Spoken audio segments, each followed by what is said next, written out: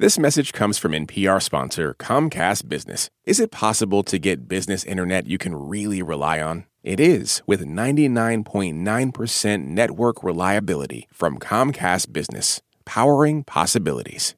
Oh, Aaron, I like to sing the little audio ID at the top, so I'll be doing that for you.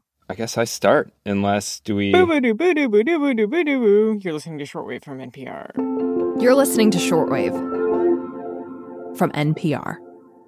Hey, Shortwavers, I'm Aaron Scott. So we know many great things come in trilogies. Lord of the Rings, The Godfather, Back to the Future, Austin Powers, Star Wars, The Matrix. Oh, whoa. Those last two are controversial, Aaron. Sorry. I get a little carried away, but that's because I'm excited. Today we are talking about an epic trilogy that is still unfolding.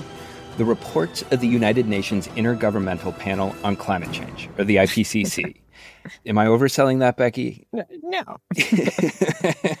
So you are the person to talk to about all things climate change. Yes. And I am Rebecca Hersher. I'm a climate reporter here at NPR. Welcome to Shortwave. Thank you. And yes, we are talking about the second of three big climate reports from the IPCC. This report came out this week. And it was a long time in the making. Yeah, it's been in the works for years. And obviously, the last few years have not been the easiest for big collaborative projects that usually happen in person. Right. There are like nearly 300 authors on this report, and they are spread all over the world. Mm-hmm. Yeah. And I actually talked to one of them back in 2020. Dr. Lisa Schipper is a scientist at Oxford University. She volunteers to write these reports.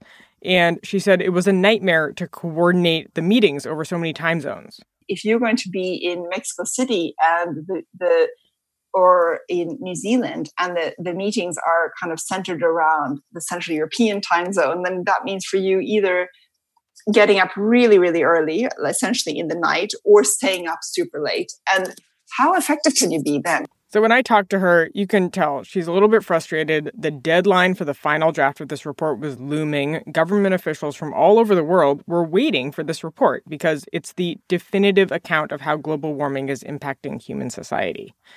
Alas, they blew past the original deadline in 2021. But this week, they finally finished the report. Scientists for the win! Yes. And after they wrapped it up close to midnight on Saturday, Dr. Schipper tweeted, "I am very tired." Yeah, I bet. So just to review, the first report directly linked climate change to the worsening wildfires and droughts and hurricanes that have battered us in recent years. This new report is number 2, and it focuses on how all of that is affecting humans and ecosystems.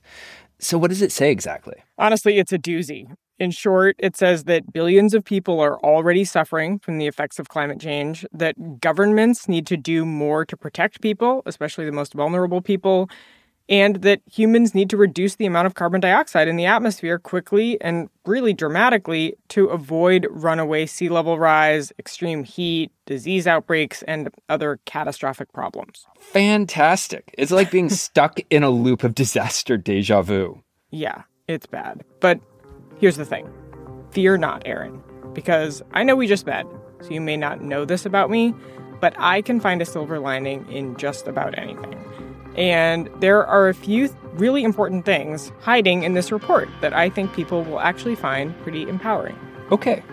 This I do want to hear because, climate change can leave us feeling so helpless. Yes. So today on the show, our herald of climate empowerment, Rebecca Hersher, fills us in on a major UN climate science report and 3 empowering takeaways hidden within it. I'm Aaron Scott, and you are listening to Shortwave, the daily science podcast from NPR.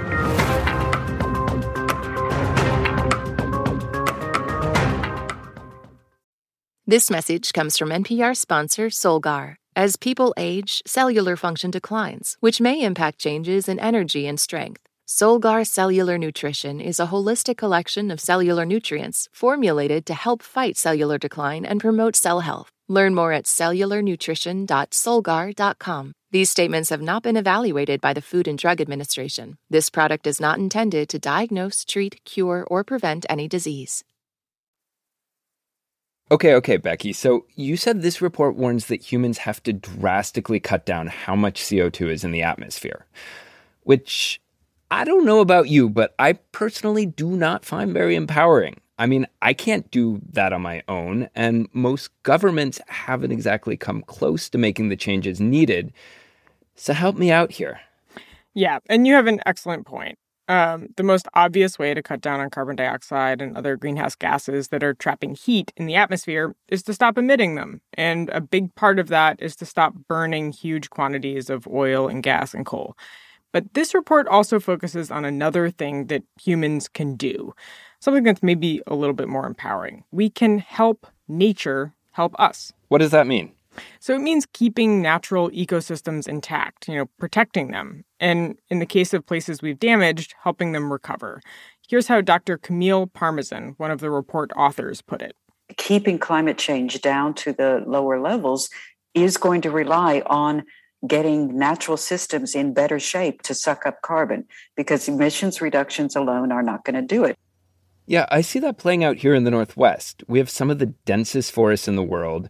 And where people used to care mostly about just, preserving the old growth forests, now they want to preserve all these forests. And that's to protect the entire planet, because dense forests like this suck up and store huge amounts of carbon. Yeah, and that's also relevant to tropical rainforests, same with grasslands, wetlands, tundra, the ocean. If we protect these areas, they can help us control the amount of CO2 in the atmosphere and control global temperatures, which I think is empowering. Like, if humans work with nature, nature will work with humans. Oh, kind of like a good buddy film. Yeah. Okay, so that's takeaway number 1. What's takeaway number 2? So this one is about health. And this report says billions of people are suffering already from climate change. That is devastating. Yes. And we're talking about people who are suffering because of wildfires, hurricanes, disease outbreaks, heat waves. I mean, my city, Portland, Oregon, is currently getting walloped by an atmospheric river. These are all things that are made worse by climate change, right?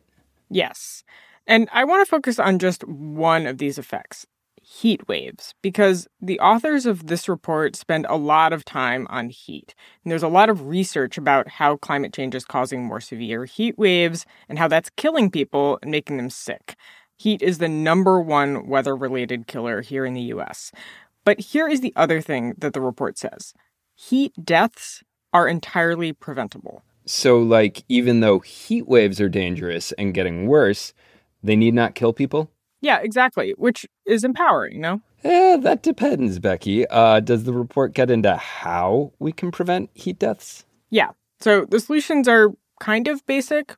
So make sure people have access to cool spaces.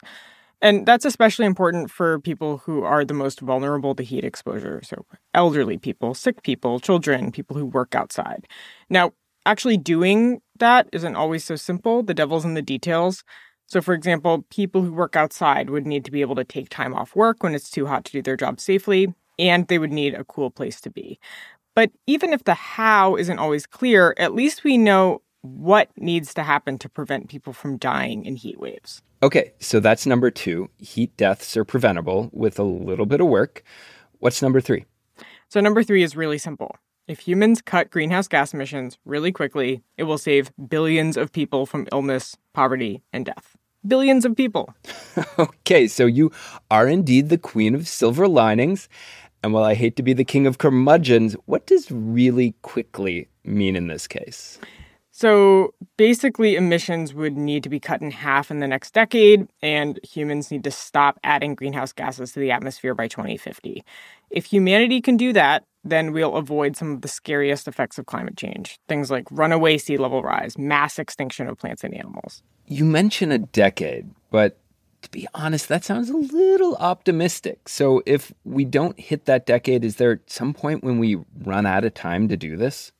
It's not so much that we run out of time as it is that every moment counts. So the sooner we reduce greenhouse gas emissions and protect ecosystems, the more lives will be protected.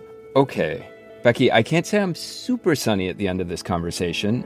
There is an atmospheric river pouring down on me after all, but I do not feel complete despair. I get it. It was worth a try. Thank you. So a quick plug, the UN scientists are still working. So as we said, this was the second of 3 big climate science reports. The third one is about solutions to climate change, and it's coming out in about 6 weeks. So stay tuned. Thank you, Rebecca Hersher, for bringing us the Silver Linings Climate Book. Shall we do it again in 6 weeks? No, because I'm going on parental leave, so I'll be hanging out with my baby. But our colleague, Lauren Sommer, will bring you all the hits from the next report. Fantastic. Cannot wait.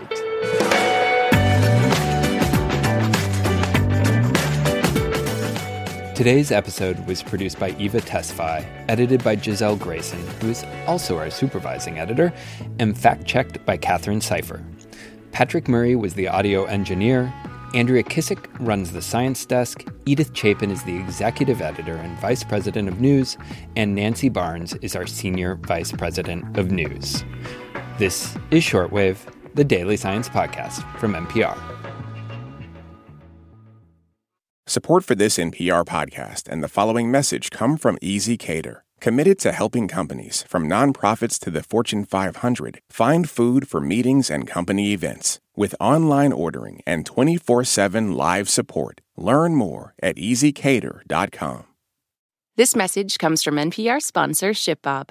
E-commerce logistics making you question why you started your business? Time to outsource fulfillment to the experts over at ShipBob. Get a free quote at shipbob.com. ShipBob. Hi, I'm Jen White from 1A, the home of good conversation. But what makes it great are the ideas and insights you bring to the show every day. It seems only fair that when you make room for us, we make room for you. Listen to the 1A podcast from WAMU and NPR.